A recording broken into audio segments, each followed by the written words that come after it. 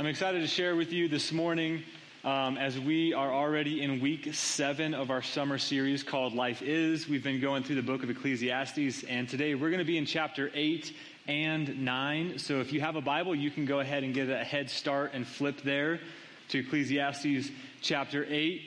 And what we're going to be talking about today is this idea that there are things in this world that are beyond our comprehension. There are mysteries that exist, and we've all experienced mysteries to some degree or another. For some people, they point their telescopes up into the night sky and they see amazing things like this. Universes and stars and black holes and just the expanse of the universe, but the reality is we barely know anything about what's out there. It's still a mystery. There's an unseen world living on us right now and around us. Jamie loves this one. Germs and viruses and diseases and all sorts of weird things that we can't just see with our eyes, but when we look through a microscope, we see these things, but the reality is we don't know all that there is to know about germs and bacteria. We don't even have a cure for the common cold. There's still mysteries that exist. And if anybody has done laundry long enough, you know about the mystery of the missing sock. You put 10 socks into the wash, only 9 come out. 2 months later, you find that 10th sock somewhere really weird, like underneath a toilet or a bed or something weird like that. You don't know how it got there. It's a mystery. For some of us, we've done a lot of barbecues this summer, and we've grilled up some hot dogs. Why is it that hot dogs come in packs of 10, but the buns only come in packs of 8? And if you go to Trader Joe's and you try to get the healthy kind of hot dogs, they only come in packs of like 6. You just can't win. It's a mystery. For a lot of us who watched these guys when we were younger, why is it that in every scene they run around naked, but you watch it and all the scenes where they're at the beach, they have clothes on? It's a mystery. I don't get it. I don't quite understand it. And then there's a mystery that's a little bit more sobering. There's the mystery of death. And it's no mystery that everybody dies, but sometimes it's a mystery why certain people die when they die. I'll never forget when I was 18 years old and I got the phone call from my brother that my dad had died. He was only 52 years old. That's a lot younger than some of you sitting in this room. He was only 20 years older than I am right now. And why I find that so mysterious still is because at the time he died, there was a lady that I knew who was in her 90s that smoked a pack of cigarettes a day and drank rum and coke from the time she woke up to the time she went to bed. Here's this woman wanting to die but can't. Here's my dad who still had a lot of life to live but didn't. Why is that? It's a mystery, and Solomon touches on this idea that there are mysteries in life. There are things that are beyond our comprehension, things that we can't understand. And so we're going to jump to the back of Ecclesiastes chapter 8 to gain a better perspective on the whole passage that we'll be looking at. This will kind of set up the framework for chapter 8 and chapter 9. So in Ecclesiastes chapter 8, verse 16, he says, "When I applied my heart to know wisdom, and to see the business that is done on earth, how neither day nor night do one's eyes sleep. Then I saw all the work of God, that man cannot find out the work that is done under the sun. However much he may toil in seeking, he will not find it out. Even though a wise man claims to know, he cannot find it out." Solomon just lays it out there that, hey, there are things in life that no matter how hard we try to find out, we just can't. There's a place where our wisdom stops. It only goes so far. Our wisdom is less than God's wisdom. There are mysteries out there that exist. But it's extremely important for us as followers of Jesus to have the right perspective on these mysteries that God allows into our lives. Because I don't think those mysteries are there to confuse us or to lead us astray. I think God allows those mysteries in our lives to actually humble us, to bring us to a place of wonder and awe and worship. And that's our big idea for today, is that God allows mysteries to humble us and lead us to worship. So we're going to look at 2 chapters, and I'm just going to warn you, we are barely going to scratch the surface of all that we can talk about. And it's hard to fit 2 chapters into only 30 minutes, so I encourage you, go home today, read through all of chapter 8 and all of chapter 9. Find all the awesome nuggets of wisdom and truth that Solomon has in this book. But today, what I want to focus on is just 4 ways that we can deal with life's mysteries. And so we're going to start in verse 1 of chapter 8. Solomon says, "Who is like the wise, and who knows the interpretation of a thing, or the solution of a thing? A man's wisdom makes his face shine, and the hardness of his face is changed. I say, keep the king's command because of God's oath to him." And more literally, that's because of your oath to God. "Be not hasty to go from his presence. Do not take your stand in an evil cause, for he does what he pleases. For the word of the king is supreme, and who may say to him, 'What are you doing?' Whoever keeps a command will know no evil thing, and the wise heart will know the proper time and the just way. For there is a time and a way for everything, although man's troubles lie heavy on him." Picks up in verse 9. He says, "All this I observed while applying my heart to all that is done under the sun, when man had power over man to his hurt." I think the first way we can deal with life's mysteries is to stay committed to those in authority. To stay committed to those in authority. Because dealing with people who have power over us can often be a mystery. And we can often wonder, and it's a mystery even, how certain people even get into a place of power. You know, we look at them and we're like, seriously, that person? How am I going to deal with that? Because for some of us, it can be tricky because we can run the potential of losing a job or a promotion. Certain people in certain parts of the world, if they don't deal wisely with those who are in authority, they can even lose their life. So we as Jesus followers have to ask the question, how do we deal with those people who have power over us? Because let's face it, it can be hard because bosses can be jerks and teachers can be mean and judgmental, and even churches can do things and make decisions that don't sit well with us. And we've all seen presidents and kings make rash decisions that upset a lot of people.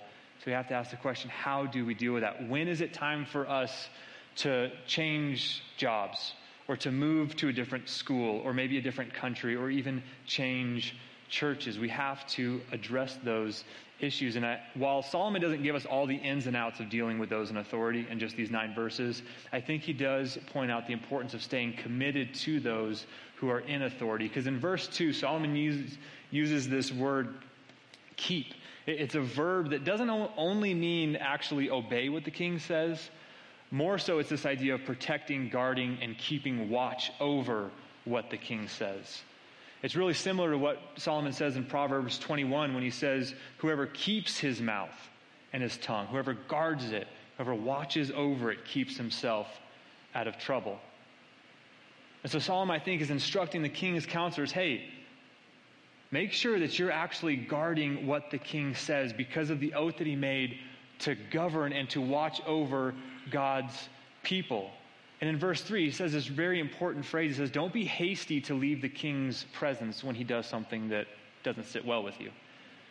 Don't just throw a hissy fit and up and leave and plan some evil plot against him when he does something that you don't like. And Solomon, being a king himself, understands how much power kings have. And in verse 3, he says that they do what they please. In verse 4, it says that his word is supreme. And in verse 9, he recognizes the fact that kings have power over other men, even to their hurt. And so Solomon is giving us some wise counsel in this. Don't just walk up to somebody in authority and say, hey, what are you doing? Boss, you're an idiot. I can't believe you made that choice. Are you serious? And don't just get up and walk away in haste and plot some evil thing against that person who's in authority. Look at what he says in verse 5. He says, whoever keeps a command will know no evil thing. And this is very important. The wise heart will know the proper time and the just way. For there is a time and a way for everything, although man's troubles lie heavy on him.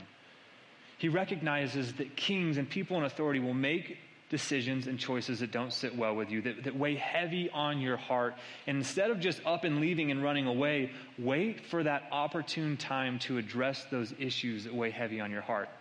Because there is a proper time and there is a right way to even deal with those who are in authority. Because it's very easy to just up and leave and run away when things get hard. I think we've all experienced a time like that. We're like, I don't even want to deal with that, so I'm just going to leave. I think there's some wise counsel in here to stay committed long enough to those who are in authority to take advantage of that opportune time when it presents itself to address those burdens on your heart. Now, there's a little caveat to this because I fully understand that there are times when we need to disobey men in order to obey God. And I don't think Solomon is saying, and I'm definitely not saying, that we never leave. There are times when we have to leave schools and workplaces and maybe even churches for us to obey God. I'm not saying we never leave, but I don't think leaving should be our default response when things get hard. Because you never know how God might use you in the midst of that tricky situation to point even somebody who is in authority in the right direction. So I think there's some wise counsel from Solomon in this. And even Paul says in Romans chapter 13, to let every person be subject to the governing authorities, for there is no authority except from God, and those that exist have been instituted by God. So he recognizes that nobody who has power is there by accident. God has allowed them there. And so I think it would be well for us to just take that into consideration when dealing with those who are in authority. Instead of up and leaving and running away, just staying committed long enough to really ask ourselves and search our souls, have I waited for that right time, that opportune moment to address the burdens that have been heavy on my heart with the person who's over me? So that's the first thing that we can do. The second thing that we can do is to embrace the truth that life is full of unfair consequences, unjust triumph, and untimely death. That's kind of a long one. I'll read it again. Embrace the truth that life is full of unfair consequences, unjust triumph, and untimely death. Solomon picks up the same line of thinking. Chapter 8, verse 10, he says, I saw the wicked buried. They used to go in and out of the holy place and were praised in the city where they had done such things. This also is vanity. Because the sentence against an evil deed is not executed speedily, the heart of the children of man is fully set to do evil. Though a sinner does evil 100 times and prolongs his life. Picks back up, verse 14, it says, there's a vanity that takes place on earth, that there are righteous people to whom it happens according to the deeds of the wicked. And there are wicked people to whom it happens according to the deeds of the righteous. I said this also is vanity. Now jumping to chapter 9, verse 2, he says, it is the same for all, since the same event happens to the righteous and the wicked, to the good and the evil, to the clean and the unclean. This is an evil in all that is done under the sun, that the same event happens to all. Jumping down again to verse 11, he says, again I saw that under the sun, the race is not to the swift, nor the battle to the strong, nor bread to the wise, nor riches to the intelligent, nor favor to those with knowledge, but time and chance happen to them all. For man does not know his time, like fish that are taken in an evil net, and like birds that are caught in a snare. So the children of man are snared at an evil time when it suddenly falls upon them. That's a whole lot of verses, and I even cut some out. But in summary, what Solomon is saying is that good things happen to bad people. And bad things happen to good people. The evil deeds that people have done in a city, once they die, they are praised for those evil deeds that they once did. People's hearts are filled with more evil because they see that their sin and their evil goes seemingly unnoticed. And so their heart is filled with more evil. And he says, look, just because you're strong doesn't mean you're going to win the battle. And just because you're fast doesn't mean you're going to win the race. And just because you're wise and intelligent, it doesn't mean you're going to prosper. And in the same way that a fish is taken out of a stream or of an ocean by a net, in the same way that a bird is caught in a snare, people die without warning, unannounced. He's just explaining these mysteries in life. We can't know all that there is to know about these things. You know, one of the most common questions that we hear in the church world from both people inside the church and outside the church, they always have this question: if God is good, why do bad things happen? If God really is good, why does it seem that evil prevails? And I know that there are some people who try to give a very pretty theologically sound answer to that question. But man, we need to be humble enough to realize we don't know why God allows certain things to happen that happen. I don't know why God allowed my friend's 9-month-old child to die the other day. I can't look him in the face and give him an answer. I have to realize that I'm only human, and there are things that God allows that I just don't quite understand. But here's what I do know from experience. That when God allows a mystery into my life, I tend to worship a little bit more intensely, and I tend to pray a little bit more desperately than I do when things are going well and easy. I hate to say it, but I tend to worship a little bit less when I seem to have all the answers and everything is going really good in my life. You know, I don't think I've ever prayed as hard as I've prayed and as desperately as I've prayed than when Katie and I were going through the adoption process with our son, Xander. And some of you guys know this story. I've talked about it before, but for a year and a half, we didn't know if this kid that we brought home at 15 months old, this kid that we tucked into bed, that we sang songs to, that we read the Bible with, that we fed, we didn't know if he would actually become a McClintock or not. For 15 months, we battled with a biological father to try to get the rights to Xander. It was, pardon my French, but a pretty sucky time for us spiritually, because we just lived in this period of not knowing. It was a mystery. But man, we worshiped like we never had before. And we prayed like we never had before. And I'm thankful to say that Xander did eventually come to be with us, and it's been an awesome journey. And God showed up in so many powerful ways. But the reality is that if we didn't have that mystery in our life, I don't think we would have prayed the way that we did and worshiped the way that we did. And I love what Chuck Swindoll says about this. He says, if God allows a mystery into your life, don't doubt or wonder if he is good. Let it inspire worship and not disbelief. And I think we would do well if we took heed of Solomon's wisdom. That, yeah, life is unfair and stuff happens that we're not going to understand, but I pray that we would allow that to lead us to a place of worship, would allow us to lead us closer to God than away from God. So that's the second thing that we can do. The third thing we're going to find out is in chapter 9, verse 13. We're jumping around a little bit between chapter 8 and 9. I promise it'll all come together. But Solomon says, I've also seen this example of wisdom under the sun, and it seemed great to me. He's going to tell us a story now. He says, there was a little city with few men in it, and a great king came against it and besieged it, building great siege work against it. So one of the ways in which a king would overtake another city is that they would basically barricade that city so that nothing could go in or out. And then once all the people in that city were weak and starved, they would go in, make quick work of it, and take over the city. So here's this strong king getting ready to take over the city. But there was found in this city a poor wise man, and he, by his wisdom, delivered the city. Not told how, just that his wisdom was used to deliver the city. Yet no one remembered that poor man. But I say that wisdom is better than might, that the poor man's wisdom is despised, and his words are not heard. The words of the wise heard in quiet are better than the shouting of a ruler among fools. Wisdom is better than weapons of war, but one sinner destroys much good. The third way we can deal with life's mysteries is to remember that strength shouts and wisdom whispers. Strength shouts and wisdom whispers. The mystery here is that wisdom isn't always the most obvious path.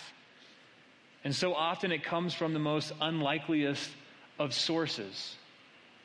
It's very easy for us to listen to the loud shouts in our life that drown out that still small voice. So often those shouts come from fools. And we listen to that instead of really stilling our souls long enough to hear God's still small voice of wisdom that he's trying to speak to us. And I can't help but think of Jesus when he was on trial before Pilate when I read this. Jesus was on trial. He's getting ready to go to the cross. And Pilate asked Jesus this in Matthew 27, "Are you the king of the Jews?"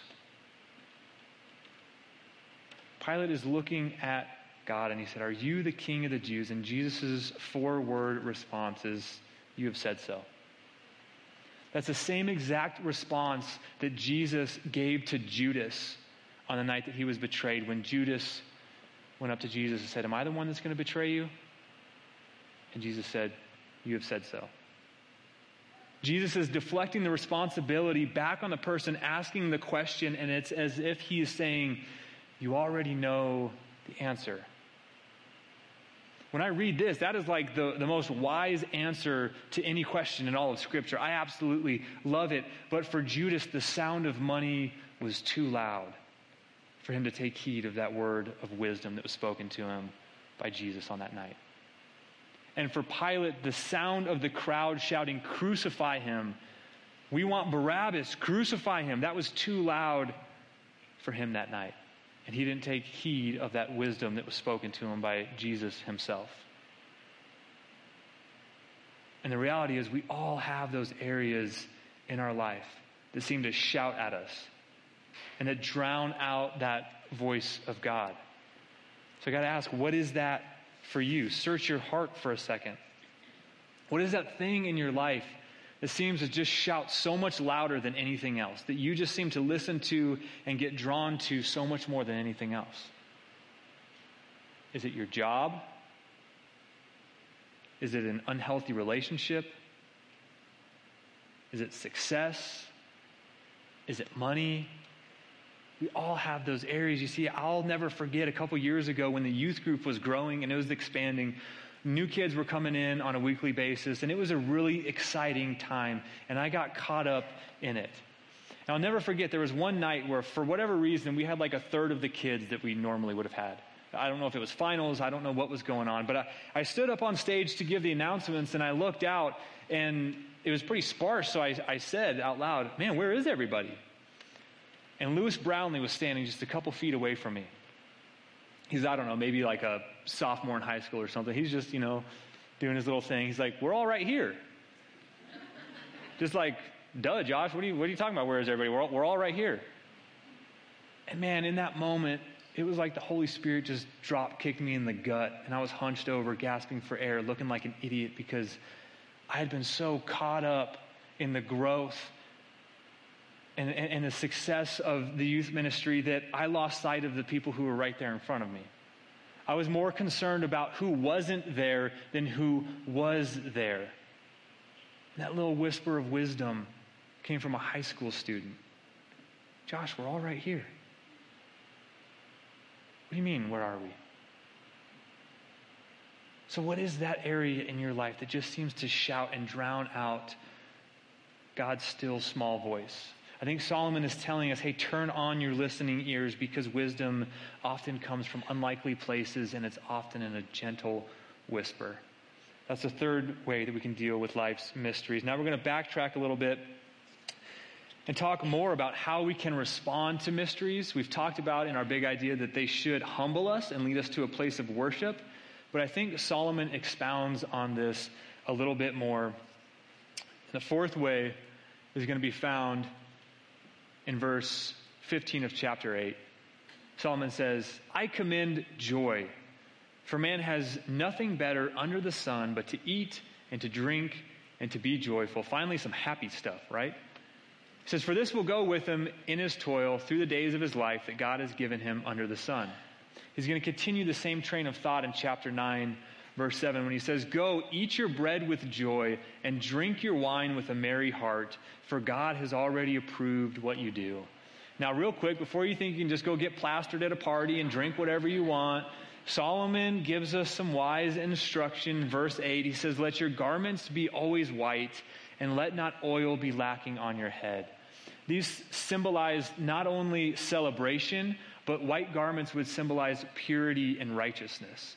And oil often symbolized the Spirit of God. And I think Solomon is getting to this point that, yes, celebrate life with friends, and it's okay to enjoy your wine and your food. There's nothing wrong with that, but do it in a way that's right before God and that is Spirit-filled. Celebrate life in a way that doesn't lead you to sin or somebody else to sin. So yes, enjoy this life that God has given us. He picks up in verse 9, enjoy life with the wife whom you love, all the days of your vain life that he has given you under the sun, because that is your portion in life and in your toil at which you toil under the sun.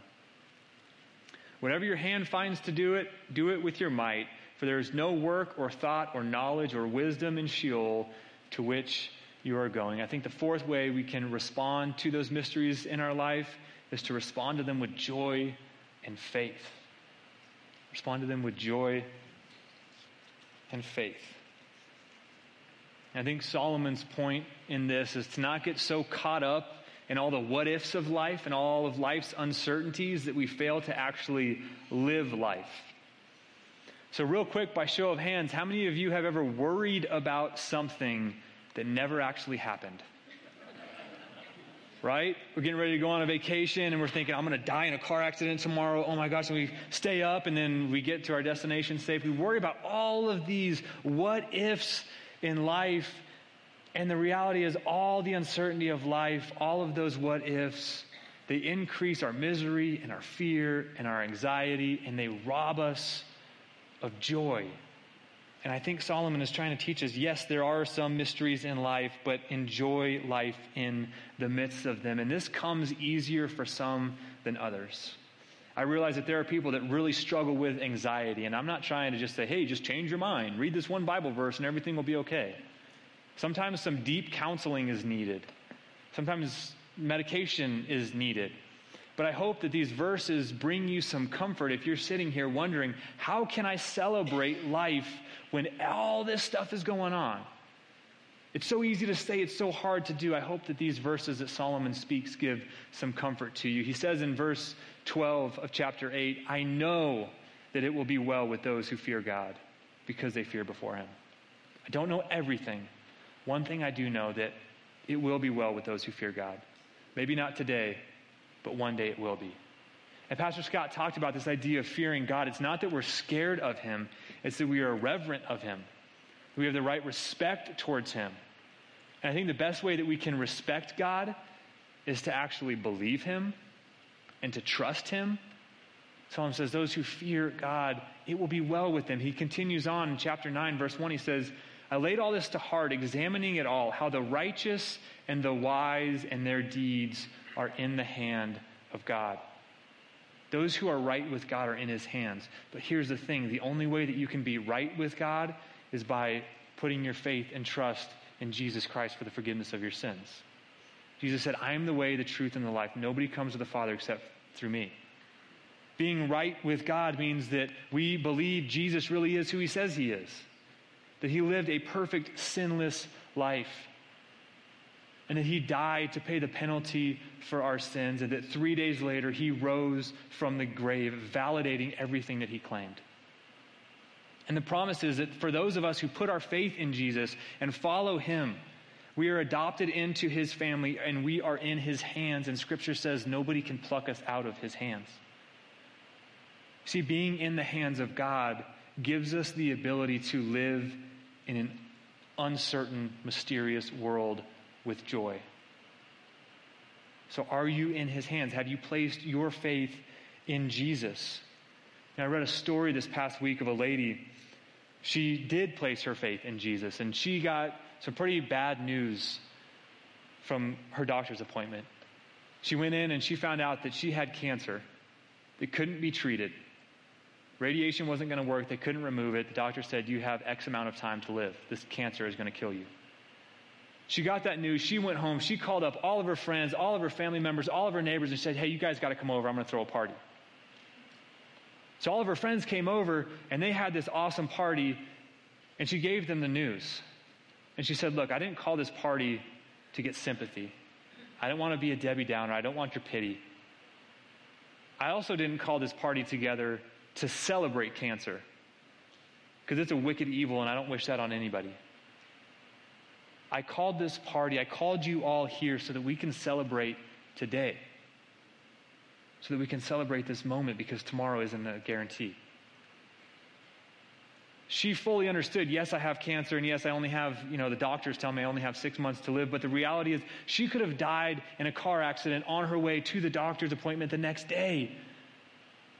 So she gained a new perspective on life. She said, I just want to celebrate this moment that God has given me. And I think that's what Solomon is trying to teach us here. Yes, there are uncertainties in life. Yes, things are going to happen that don't make sense, that make us say, why? But don't allow those things to rob you from the joy that God has given you. Celebrate life even in the midst of those uncertainties. Because here's the strange thing, is that when we respond to mystery with joy and faith, we in turn become a mystery to people who are watching us. You just got diagnosed with cancer. How is it that you're so joyful? How is it that you have a smile on your face when all of this stuff is going on in your life? That gives us an opportunity to point them to the only source of hope and truth and life in this universe, and that is Jesus. So the question is, what kind of mystery are you walking through right now? And how might your joy and faith point someone else to Jesus? Because people are watching us. When we put that stake in the ground and say, yes, I'm a Jesus follower, it seems like everybody just watches us a little bit more intensely and listens to our words a little bit more closely. So how might God use us, even in the midst of our mystery, to point other people to Jesus? Now, there's just 4 ways I think we can deal with some of life's mysteries. And as we close, I want to give some next steps. These are just things that we can do to help us apply this message so that it becomes more than just words on a Sunday morning. And so for the first one, pray for those who are in authority. And I was convicted because I read through chapter 8, verse 1 through 9, and I struggled, like, man, how am I going to teach on this? There's some controversial stuff. And I just was convicted. I don't pray enough for the people who are in authority. It's really easy to go on social media and bash people for what they do and the choices that they make when we don't agree with it. What would happen if we converted that energy into prayer and actually prayed to a God who could change things? Paul even tells Timothy in 1 Timothy chapter 2, he says, first of all, then I urge that supplications, prayers, intercessions, and thanksgivings be made for all people, for kings and all who are in high positions, that we may lead a peaceful and quiet life, godly and dignified in every way. So we can pray for those who are in authority. That's the first thing that we can do. Another thing that we can do is to practice worshiping in the midst of your mystery. Because the reality is, there's a lot of stories happening right now behind the scenes in all of your lives. I don't know each one of you. I don't know what you're walking through, but I truly believe that we all have those things in our life right now that God has allowed into our life where we're saying, why? Some of you have wayward children that have turned their back on the faith and on the church, and you're wondering, why are you doing that? Why are you making those choices? Some of you have financial situations that you don't understand how you're going to make ends meet. There's a situation going on maybe with your marriage. You don't know how it's going to last. We all have those areas in our lives where we just don't fully understand. So what has helped me and what I hope can help you is if you take all of those uncertainties that you can think of, write them down on a sticky note or a small piece of paper. So whatever that looks like for you, write it on a piece of paper, put it on your table. Then get a physical Bible, not your phone, a physical Bible, put it over that piece of paper and cover it up so you can't see it.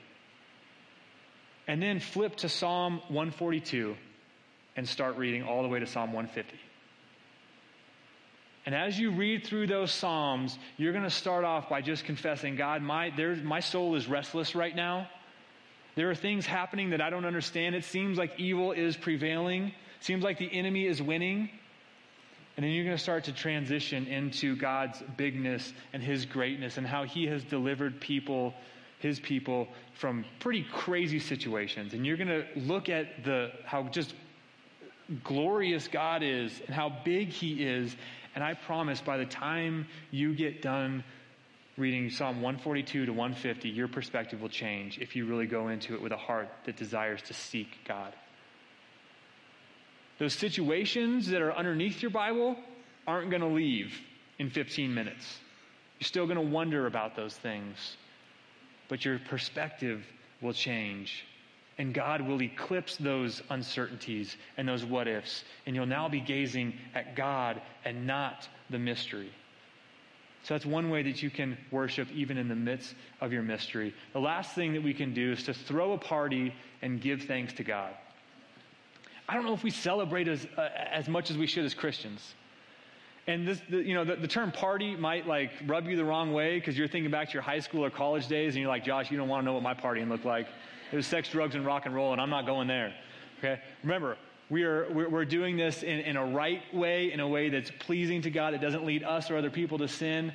But man, throw a party and give thanks. Celebrate life. It doesn't have to be this big thing. You don't have to plan a theme and decorate. Do it with your spouse or your family or your community group. Call up some neighbors. Say, hey, I'm ordering some pizza, and we just want to celebrate this day that we have. Celebrate the monsoon season and the rain. We just want to give thanks for this day because tomorrow is not guaranteed. We can celebrate this moment that God has given us because the reality is there's a lot of what-ifs in life. There's a lot of things that can rob us of joy and that can distract us from Jesus. So what if we responded to those things a little bit different? And what if all those mysteries are really meant to humble us and bring us to a place of worship? Let's pray.